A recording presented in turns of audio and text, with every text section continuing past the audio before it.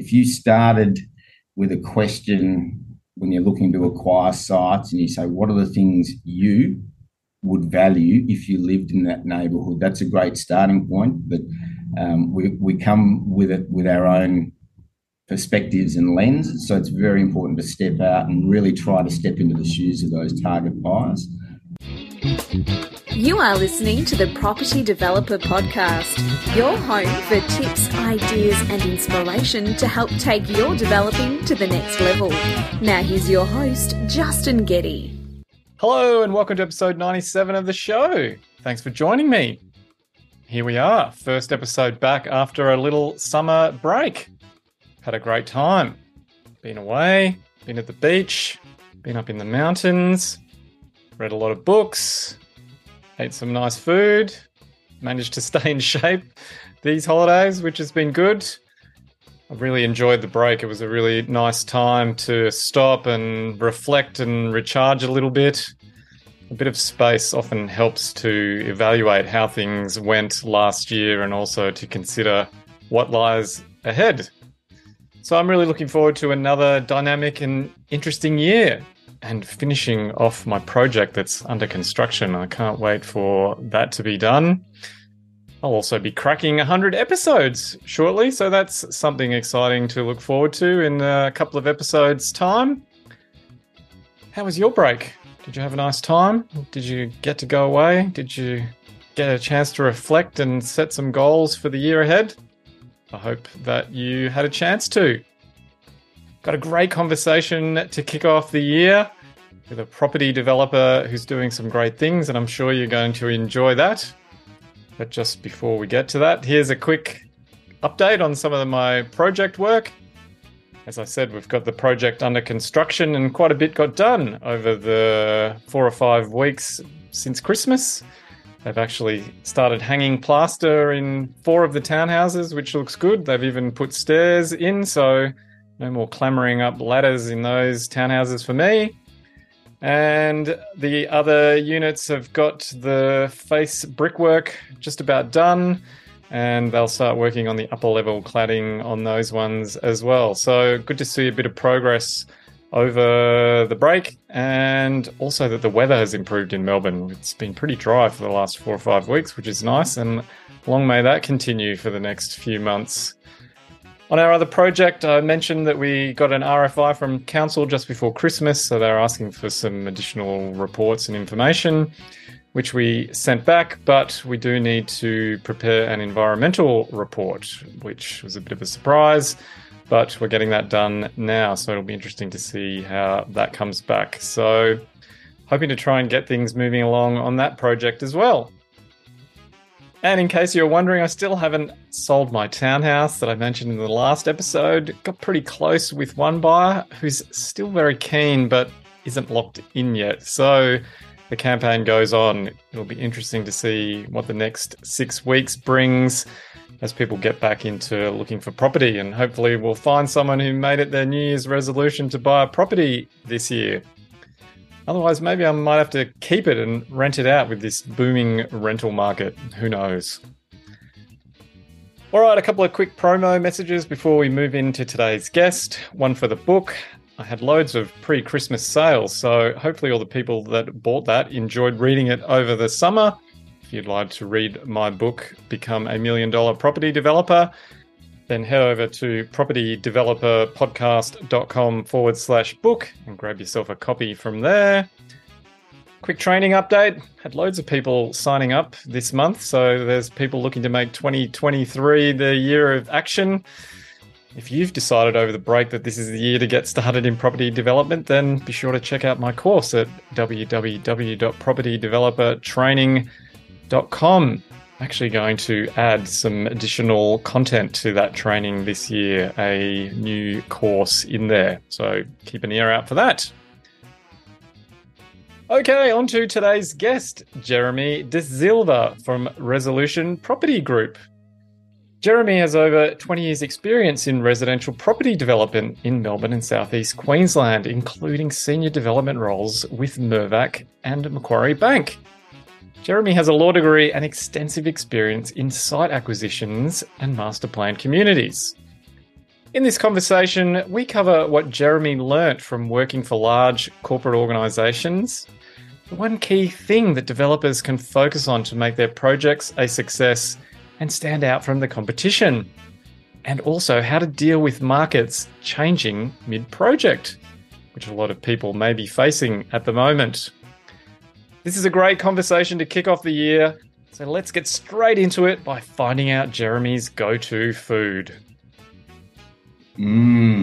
Chocolate. Any particular type? Got to be chocolate. Dairy milk, keep it simple. I'm a victim of good advertising in the 80s, right? As I was growing up, glass and a half. Well, I've got two kids who absolutely think that chocolate is one of the main food groups. Yeah. And so I have to keep getting more and more exotic with the kind of chocolates that I purchase to try and stop them from eating it. So I'm kind of moving towards chocolate with chili in it now to try and keep them away from the chocolate. Yeah. Well, that would frighten them. But you're coming up. We're heading into Easter, right? Chocolate will be, Easter eggs will be in the shops pretty soon. My son seems to think that sugar is one of the primary food groups. Oh, yeah. You can add telling him Santa Claus isn't real at some point in the future. Not sure how old he is, but yeah, let him keep on to his dreams as long as he can. We've moved well past that, unfortunately. But nice. I've got to come up with something for chocolate, something bad. But anyway, he's a bit of a fiend when it comes to the sugar. But anyhow. Good, I like him already. Well, thanks for joining us on the show. We're here to talk property development as usual, and you're the head of a property developing company that's done some reasonable size projects. So give us a bit of a taste of your background and how you got into property developing. Yeah, sure. Well, I got into property post-uni. I did a law degree at university, which was not my intended pathway, but it was a good alternative to becoming a doctor, and I'm pretty happy I chose that sliding door moment.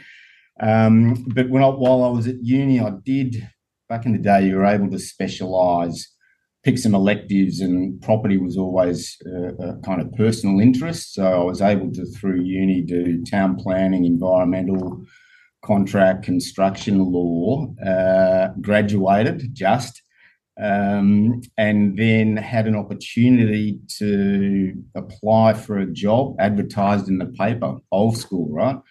For an acquisitions manager role. I said to my girlfriend at the time, who's now my wife, I'm just going to throw the hat in the ring and see what comes. Long story short, I got offered the job and I've been in property ever since. And I love it. It's a great industry, profession, and it's a fun space to be in, not without its challenges, but yeah.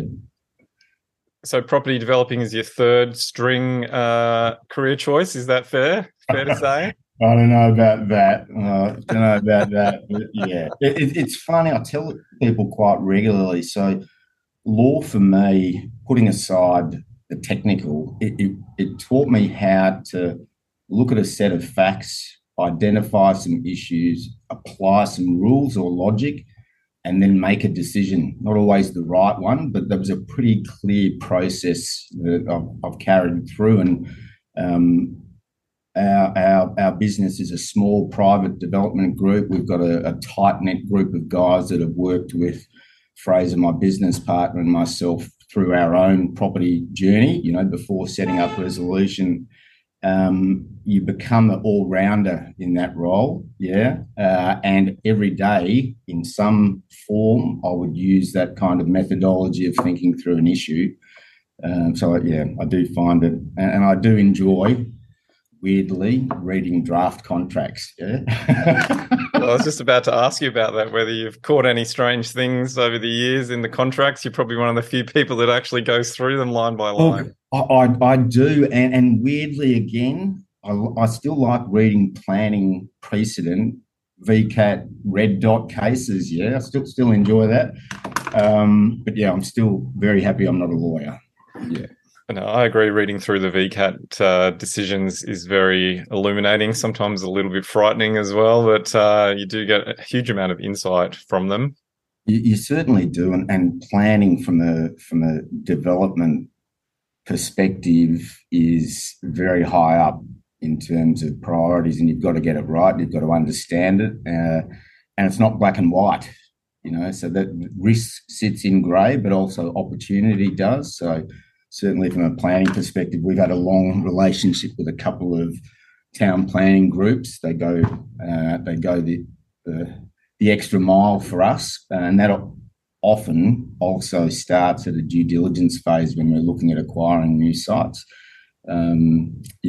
Very important. And what's your view on town planning, the process and how it operates, now that you've brought it up? I promised myself I wouldn't talk about this too much this year. Oh, really? It is what it is, and all councils and authorities have their own challenges. You've got to be patient, but you've also got to know your position, argue it, debate it. I wish it didn't take as long as it does, because it is an unnecessary time, is a cost, in a development project, and no one benefits from that. But does it get fixed? Not sure. Yeah, I agree. It just takes too long for what ends up being a sort of marginal difference in the outcome from where you started. That's my frustration. Yeah. Shared frustration industry-wide, I'm sure. And, when it comes to timelines, pressures within a development business, time is so critical. We invest a lot of time managing projects via programming, and we use that also to coordinate the whole project team. But it's a necessary, unavoidable, evil part of the process, town planning approvals. Let's jump back to the beginning. So to you're starting out, you got the job, the acquisitions manager. Talk us through that. What sort of projects were you acquiring? Yeah, it was a very exciting time. It's for a private developer up in southeast Queensland on the Gold Coast, but operating Brisbane Sunshine Coast, and it was a entree into looking for sites, understanding, investigating the market, but also developing kind of a strategy for the type of sites. And I was lucky enough to be exposed to larger master plan residential communities. That was in that first role. I jumped from that after several years and found myself at Mirvac down in Melbourne at a time when Mirvac was, not to say they're still not at the forefront, but they were winning marquee sites and doing really exciting project work. And then I landed at Macquarie, third kind of role before getting into resolution. So I've been fortunate to be exposed to larger master plan residential golf community sites through my career. And that's probably kind of led into part of our strategy, and our recent acquisitions for resolution have kind of reflected some of those learnings over the journey. Which would be, what are those lessons that you're taking into the projects, Jeremy? Yeah, look, if I split it up, I guess, into some of those key past work experience, when I was at Mirvac, a fundamental tenet to their business and the way they develop is to work back from your customer. And we take that through every project we do, and we look at acquiring. We start with who is our target, what are the target buyers' preferences, and we really drill down into that. Some people, in the development industry would probably look at land and maybe conclude it isn't a high design, it's quite simple and straightforward. My experience has been the exact opposite. There's so many moving parts when it comes to a large land area, lots of different sub-markets, and the market changes, And when you're developing a 500 lot community, that's 5 to 7 years sometimes. You're going through full cycles, different stages. You need to be flexible, but certainly Mirvac taught me to understand who your market is, because at the end of the day, you're in the business of developing a product. You want it to meet the market expectations. So we use that through all of our projects, and we've got a project down in Cranbourne West we released in October last year, Harley. That's a 181 lot community in Casey, in a great infill location. Up front, we put together our project team and we invested a lot of time and effort to really drill down into what is a pretty competitive landscape. People will point to Casey as being high growth, high demand. There's a lot of competition and there's a lot of developers doing really interesting things. But yeah, we've carried that through into that live project. I would say crossing over to my Macquarie Bank days, that was a really interesting time as well. I was fortunate enough to work in a business that they had in joint venture with Greg Norman doing residential golf community developments. But Macquarie, the key takeaways for me were really structuring deals and transactions, and we use that every opportunity acquisition-wise. We kind of run through 4 or 5 options. They were a great company to work for. Property was probably one of their smaller elements at the time when I was there, and golf residential working with Norman was pretty exciting for a time. But I think, the most critical learning I've taken in 25 years in the industry, and it's come to pass almost with every acquisition and project we've done, when you look back and reflect, it's those established network connections, relationships that some of them date back 20 odd years, that you invest, you grow, you build, and the return on that investment is sometimes 20 years down the track. But personally kind of value those relationships and networks, because at the end of the day, it takes a big team to get a development project from vision to reality. It's really important to cultivate and grow those relationships, because they come back to support you in the long term. Oh, big time. You can't do a project on your own. I say this a lot to people who ask, like, you just can't do it on your own. So you need a good team around you, and the better the team, the better you can perform generally. So it's really crucial. And so just going to Harley, and in terms of looking at your end buyers or your target market, or however you want to describe them. Yeah. What do you actually mean when you say, well, we do a lot of work looking at what they want? What does that actually entail or look like or result in?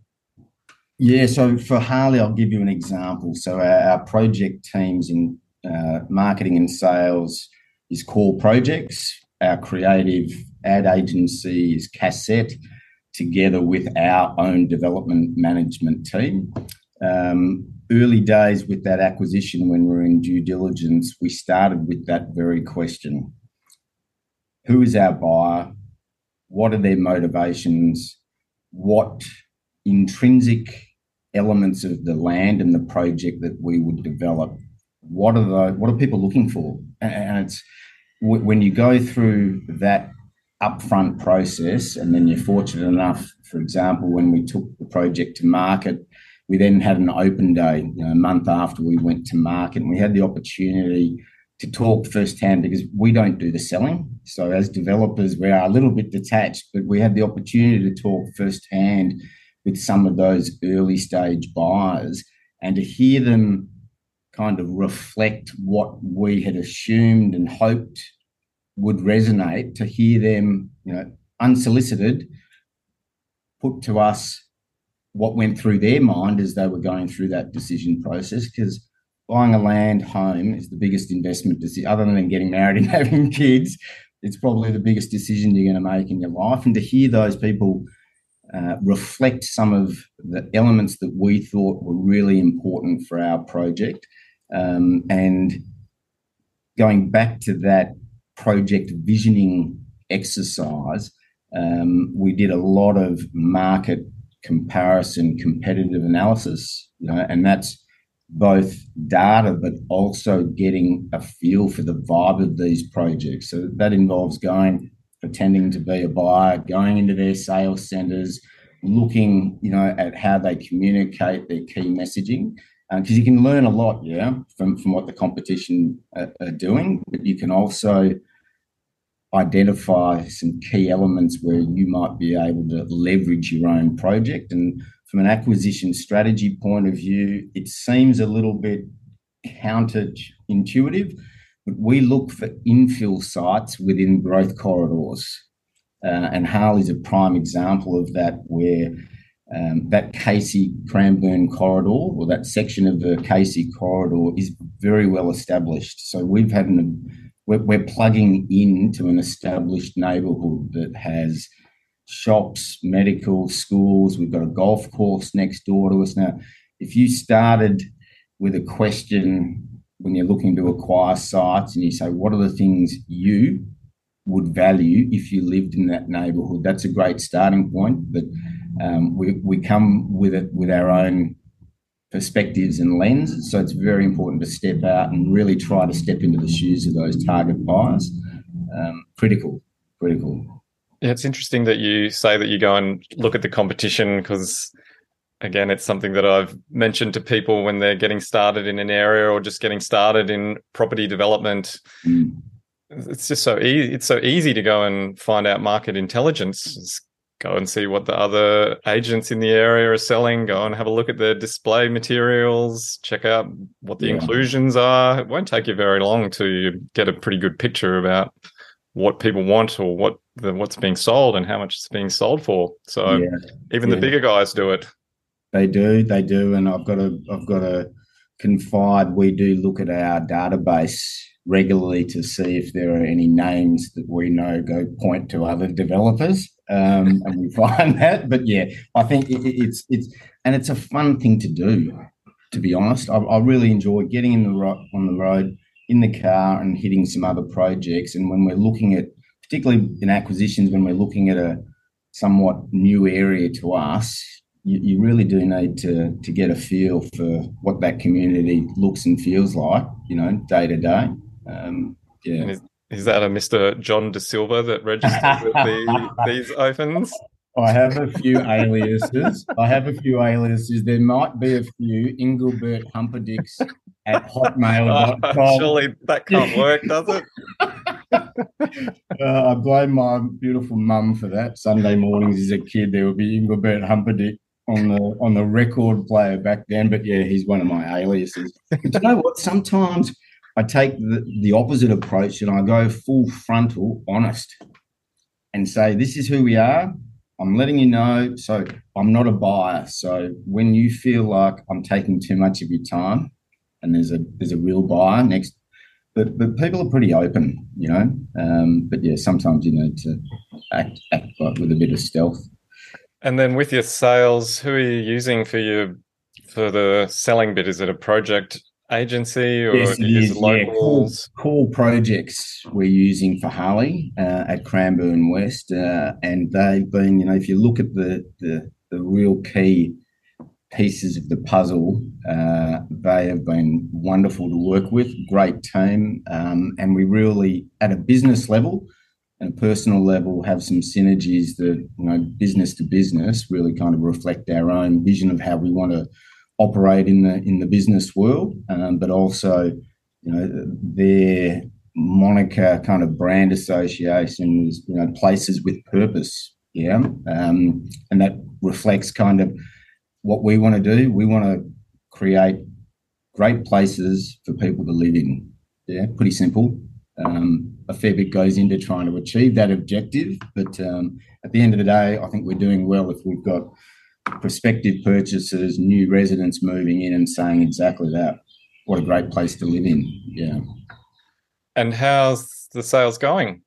Sales to date have been good. We launched in October last year, and don't need to run through all of the headwinds in detail. Yeah, but if you were looking to launch a new project, and with Harley, we have made a decision that came about in part by the vendor's background, but at Harley we have set what we believe is an increased, much higher bar in terms of sustainability outcomes. So whilst we're developing land, we have design guidelines, which are pretty common, within the land development industry. But we have 3 key sustainable initiatives that drive the standards of the house design at Harley. minimum 7 stars. We know that is coming nationwide, but we also know to date some of the builders haven't been working at that minimum. So we've got a mandatory minimum 7-star rating. We have zero carbon as a minimum standard. Essentially, that means each home produces enough energy for the household annual consumption, yeah? And that's through solar, but also through design elements within the house itself, and all electric, yeah? So when we made that conscious decision to have that as part of our offering, yet we went to market at a time when construction costs, headlines, interest for all of that. So not ideal, but you can't control those things. Yeah, you just need to understand how you work within that. To date, we've done about 27 sales in stage 1, so that's 8 a month. We're really pleased with that.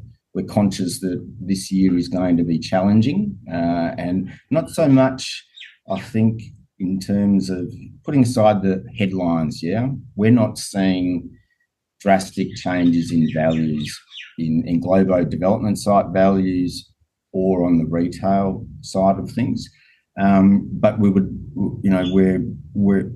we're quietly pleased that we've been able to achieve those sales results to date in a challenging environment. Yeah, we know our design standards have increased costs associated with getting to that, but we also know the benefits that come for those residents living in those homes, and at a wider scale, we think it's a good thing to do. Yeah. So to date, really pleased. Interestingly, something that probably reflects Harley's infill location, 70% of our database and buyers are upgraders, which is 180 degrees different to what is happening in the market at the moment, generally in the land space. Because of the pressures of interest rate increases, job security, etc., there's a drive to the cheaper, smaller product. At Harley, we've got the absolute reverse happening, which is a good problem to have in this stage of the cycle, where we're essentially, our bulk of our buyers are second and third home buyers looking to upgrade. And that probably reflects they're at a stage of life and from a financial position, they've built up equity in their home and they're looking to upgrade. So that's been really pleasing, that there is an established market, yet there are buyers viewing coming to Harley as being an upgrade to their current living environment. So yeah, really pleased today. And are they locals within 5K? So that's what I found with my buyers. They generally tend to already live within 4 or 5Ks from the project site. Absolutely. So every one of our buyers today, so we've got a very large database, but every one of our buyers has come within 5 kilometres of Harley. Yeah. And sometimes you kind of look and you go, geez, we've marketed far and wide. You have to establish a project, yeah. But now we're getting into the next phase, looking at what our future releases look like. And yeah, it's people that live 400 metres up the road. Yeah. They love where they live. They want to stay. And what we're finding is there is a drive to larger lot sizes, which again doesn't kind of mirror the playbook at the moment. Yeah. Generally, smaller lots, price point, get it down. So we're pleased, but we do have a cross section of product within the community. We've got small lots that should attract first home buyers and investors. It just seems to be at the moment, and that might reflect our marketing as well, where people are coming, one, I think, to learn about the differences of living in Harley, from a design, sustainability point of view, but they're also kind of going, geez, this is the last pocket of land within that 2 to 3 kilometre radius within that Cranbourne West. So we are benefiting, I think, from the fact that there's not a lot of Englobo land in that part of Cranbourne, and there's a lot of established amenity through a greenfield corridor. Yeah. And what's your advice for maybe smaller or medium-sized players out there with projects who are facing those headwinds that you mentioned? And you've also touched on the fact that you've been through cycles with projects. What's your advice for them about dealing with what may be a softer market with escalating build costs? Yeah, we're living that every day in our own business, and we are a small business. You know, there's my partner Fraser and I. We've got a tight team in our development and marketing team. But one of the benefits of that is we are nimble and we can flex and we can respond. We're very fortunate in our business. We have capital partners that are like-minded in that sense. My advice to developers at this point is, and I won't mention the name, but I'll give you a quote. Things are often not as bad as what you hear and read when things are tough, but equally things are never as good when you're not. So trying to have an even keel as best you can. And it turns. Melbourne, in a land market sense, has a long-established history of recovering quickly, and that's because Melbourne benefits from population growth. There's some of those key drivers in our industry that we're almost there. You know, I think we will hit peak interest rates this year. The minute that happens, you'll see consumer confidence start to grow, and the slowdown, we had to have it. It was running so hard and fast post-COVID, and with the government incentives, our segment of the market went nuts. Literally, when no one could have predicted that coming out of a pandemic, that would happen.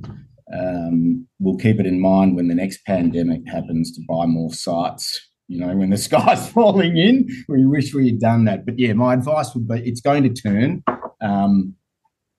Be flexible, and you need to test those assumptions, the underlying strategy and assumptions for your project. You need to continually test those because they will change over time, and that's. If you link your business, your product, and your strategy to market, it will move and change. But yeah, that would be my advice to people at this point. And I'll be happy once the headlines start to, and you're starting to see it, Justin. Literally, headline construction costs. Have we peaked? You know, we know immigration's going to literally go from 0 to 100 real quick. And we know that the benefits that puts into the economy, but also the property market generally. And just, have you got an example of what being flexible means? I'll give you a case in point. It's one of our projects, but we're in planning approval phase. We are having to negotiate with the council to rezone land. It's in the urban growth boundary, but it is a small infill site, so it sits outside the standard VPA and council process. So council is the lead authority. During due diligence, we had a concept vision and a product mix and the assumption of tree retention and how much open space. And we are having to flex big time only 6 months after going unconditional. Yeah. If we held fast to those assumptions and objectives, well, the objectives haven't changed, but how it comes together in a master plan and a product mix and how it looks and feels. If we were inflexible, we would have real difficulty in progressing quite a complex planning approval process. But as you face that challenge, and that challenge specifically goes to how much yield and how many lots, yeah? But you need to dig deeper. how many lots and yield is only one part of the equation. At the end of the day, it's what revenue and cost and what the total project looks like. So we're now open to some different product mix and product that we would not have envisaged putting into this project. It's being driven by the necessity to make up for some loss of land. But that loss of land, at this point, we go, geez, you're wanting us to keep so many trees, so much open space. Okay, the immediate feel is you're impacting our feasibility. When you dig a bit deeper and look at it, there's opportunities that come out of those challenges. We've got more parkfront product. We've got the ability to have product in a greenfield land estate that you might associate more with the inner ring, in terms of townhouse type build form product. So that's a case in point, and we're having to do that. And I can guarantee that we will make these changes. We will get our planning approval, and the market would have changed again by the time we're ready to release. Yeah, we've got a 12 or 18 month planning time frame. So yeah, just don't be too steadfast on those assumptions, because you need to flex. Yeah. And what about over that sort of 6 or 7 year period project where you can maybe get something locked in, in year 3 and something changes in year 5, year 6? Yeah. How does that work? Look, we're fortunate with land that you stage those larger projects. Yeah, we generally do 50 lots as a stage. And we have the opportunity, unlike when you do a high-rise, say, apartment project, maybe you can do some internal configuration changes once you're underway. With land, so long as you set the expectations with council that you will be coming back for amended plans. We do it every stage before we go to market on a new stage. We make sure. So at Harley is an example, we are currently looking at, okay, the next 6-9 months, it looks to us like we should be providing bigger lot to the market because that's where the demand is, even though we have some smaller sub 300 square metre lots. You want to meet the market, we can have it there, but if there aren't buyers in that space, so we do that regularly, and that's a benefit of a staged land subdivision, even if it might go through a full cycle, or you might be mid-cycle when you start, or end of cycle like we were with Harley at Cranbourne. But yeah, you've got the ability to redesign, reshape, and meet that buyer demand, whatever is prevailing at the time. Very good. And then your advice for someone sitting out there who's a property developer that's wanting to take their business to the next level, what would you be thinking to say to them? Don't do it. No, just kidding. I would say 2 things, and this is lived experience. Have a plan, prepare, and work very, very, very hard, and be patient. Yeah. You read the overnight sensations, it takes time. So be patient. You'll always be looking forward, always looking to see how you can improve. And we talked about earlier about seeing what competitors are doing. You can learn a lot from the industry, particularly if you're starting out, and always ask questions. Yeah. There's a lot of good advice out there, and a lot of good people to help you through your particularly the early phases of building a business. Yeah, and what about your own experience in terms of receiving some good advice? Yeah. I wish I'd taken all of the good advice I've been given over the years. But probably the key takeaway, and it was outside of a business relationship, but at the end of the day, be yourself. Yeah. And by that I mean, look at your strengths, your weaknesses, know yourself. Yeah. And in creating a business, it's like my business partner, we're both very similar in ways, but very different. And so our strengths and weaknesses kind of balance each other out. If they're sole traders, just take good advice from people. For me, it's be yourself. Don't pretend to be something else. Just be yourself. And you sort of intimated that you didn't take some good advice. What's perhaps something that you look back on reflecting and going, maybe I should have done that instead, or done that better, or not done that at all? Yeah, look, it probably goes to I was always very ambitious, yeah. And so I was in a hurry. I wanted to get through my first job, then I wanted to get through Mirvac, then I wanted to get to Macquarie. I think looking back, there was still some learnings, and you learn on the job all the day, yeah. But a piece of advice at the time to me was, when you do go into your own business, make sure you do it once you have a project fully seeded for the business. There's a lot of people out there, and we talk to capital partners all the time, yeah, about new acquisitions. We've learned you have a much more meaningful discussion and engage people when you have the opportunity, not the one that you're going to go and get, yeah. So I didn't do that. I had lots of opportunities, but just hadn't bedded one down. So I kind of spun wheels for a bit of time. And when you go from great cash flow to limited cash flow until that project gets to being live, yeah, there's better ways to do it. But I have no regrets. Yeah. And then looking back over the career and the projects that you've worked on, what's one that stands out for you, whether that's for a particularly good reason or maybe for a sticky reason? Or yeah, got a favourite child? Have a favourite child. It was from a previous life when I was at Mirvac, but it goes to a period in my career, but also the work that it involved. It's a project called The Heath down next to Kingston Heath Golf Club. It was a fully integrated development. Mirvac has a business model where everything is in-house. The design, the construction, the marketing and sales, and the development team. So that project was an awesome experience for me, because it wasn't just the land being designed and developed and then leaving it for people to build homes.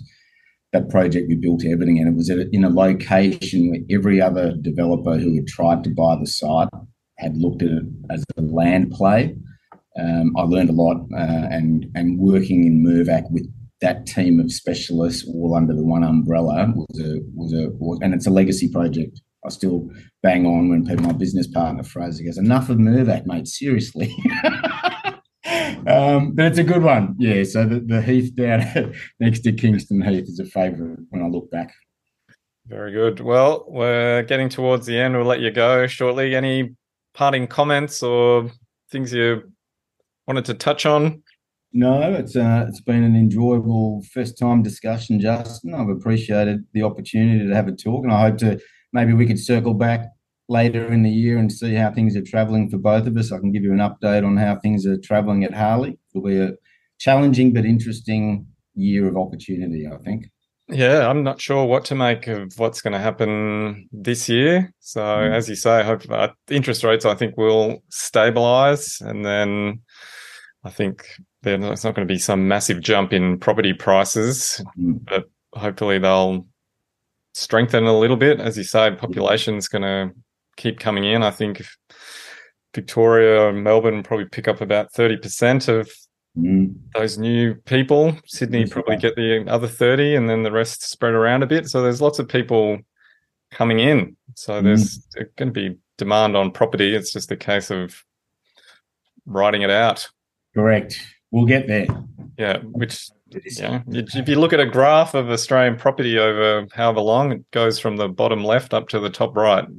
It certainly does, and with the passage of time, that is what happens. Yeah, there'll be some bumps along the way, but yeah, just don't zoom in too close to that and see the peaks and troughs. Unless you're trying to condition a vendor that his land value is maybe not what it was 12 months ago. Yeah. Oh, actually, now that you've mentioned vendor, just before we go, yes. You previously said at Macquarie structuring was something that's really important. Yeah. And you said there were sort of 4 or 5 key options that you had. I was curious about what they might be or why they're important. Yeah. There are ways to get to a price that a vendor wants. Yeah. There's an outright sale. There's deferred terms. There's development agreements. There's ways you can structure to minimise costs that go from the developer but don't land in the vendor's hands. Yeah. There's joint ventures. You can go from the spectrum of real simple to really complex. We're about to embark on our first meeting with a vendor on a site actually in southeast Queensland. But we will sit down and we will talk a bit more to get an understanding of where he sits, in that spectrum. At the moment, we're not seeing land values on development sites going down, but we are seeing opportunities to get better structured deals that maybe 12, 18 months ago, vendors rightly were saying, don't really need to do that because X, Y, and Z will be here next week with a clean deal. There's this window of opportunity now. So Macquarie was the learnings there because they came from a investment banking background kind of philosophy. There are so many ways to structure a deal where the vendor is getting what he wants and the purchaser is able to pay what the vendor wants, but to de-risk or manage timing. There's lots of options, but it's really important, I think, from an acquisition point of view, because sometimes you can win a site by having an element to your deal structure that maybe somebody else hadn't thought about. And it's risk return and it's shared risks, shared rewards sometimes. Pretty key. But you've got to look at those options early days, particularly the bigger sites that take a lot of money and a lot of time to go. The runway is a long runway, to get it off the ground. Awesome. Well, that's great. Thanks for sharing that with us, Jeremy. It's been really awesome having you on the show. If people want to find out more about you or about Resolution, where should they head? They should head to resolutionpg.com.au to get an understanding of our business and our projects, or they can get onto LinkedIn if they like and give me a buzz, shoot me an email. I'm open to talking to anyone that might come out of this podcast. So thanks for the opportunity, Justin. Oh, you might regret saying that, Jeremy, when your phone blows up. Yeah. Anyway, thanks for being a great guest on the show and sharing your insight with us. I've really enjoyed talking with you. So thanks again. Terrific. Have a great day. You've been listening to the Property Developer Podcast. Tune in next time for more tips, ideas and inspiration to take your developing to the next level. For more developing love, make sure to visit propertydeveloperpodcast.com.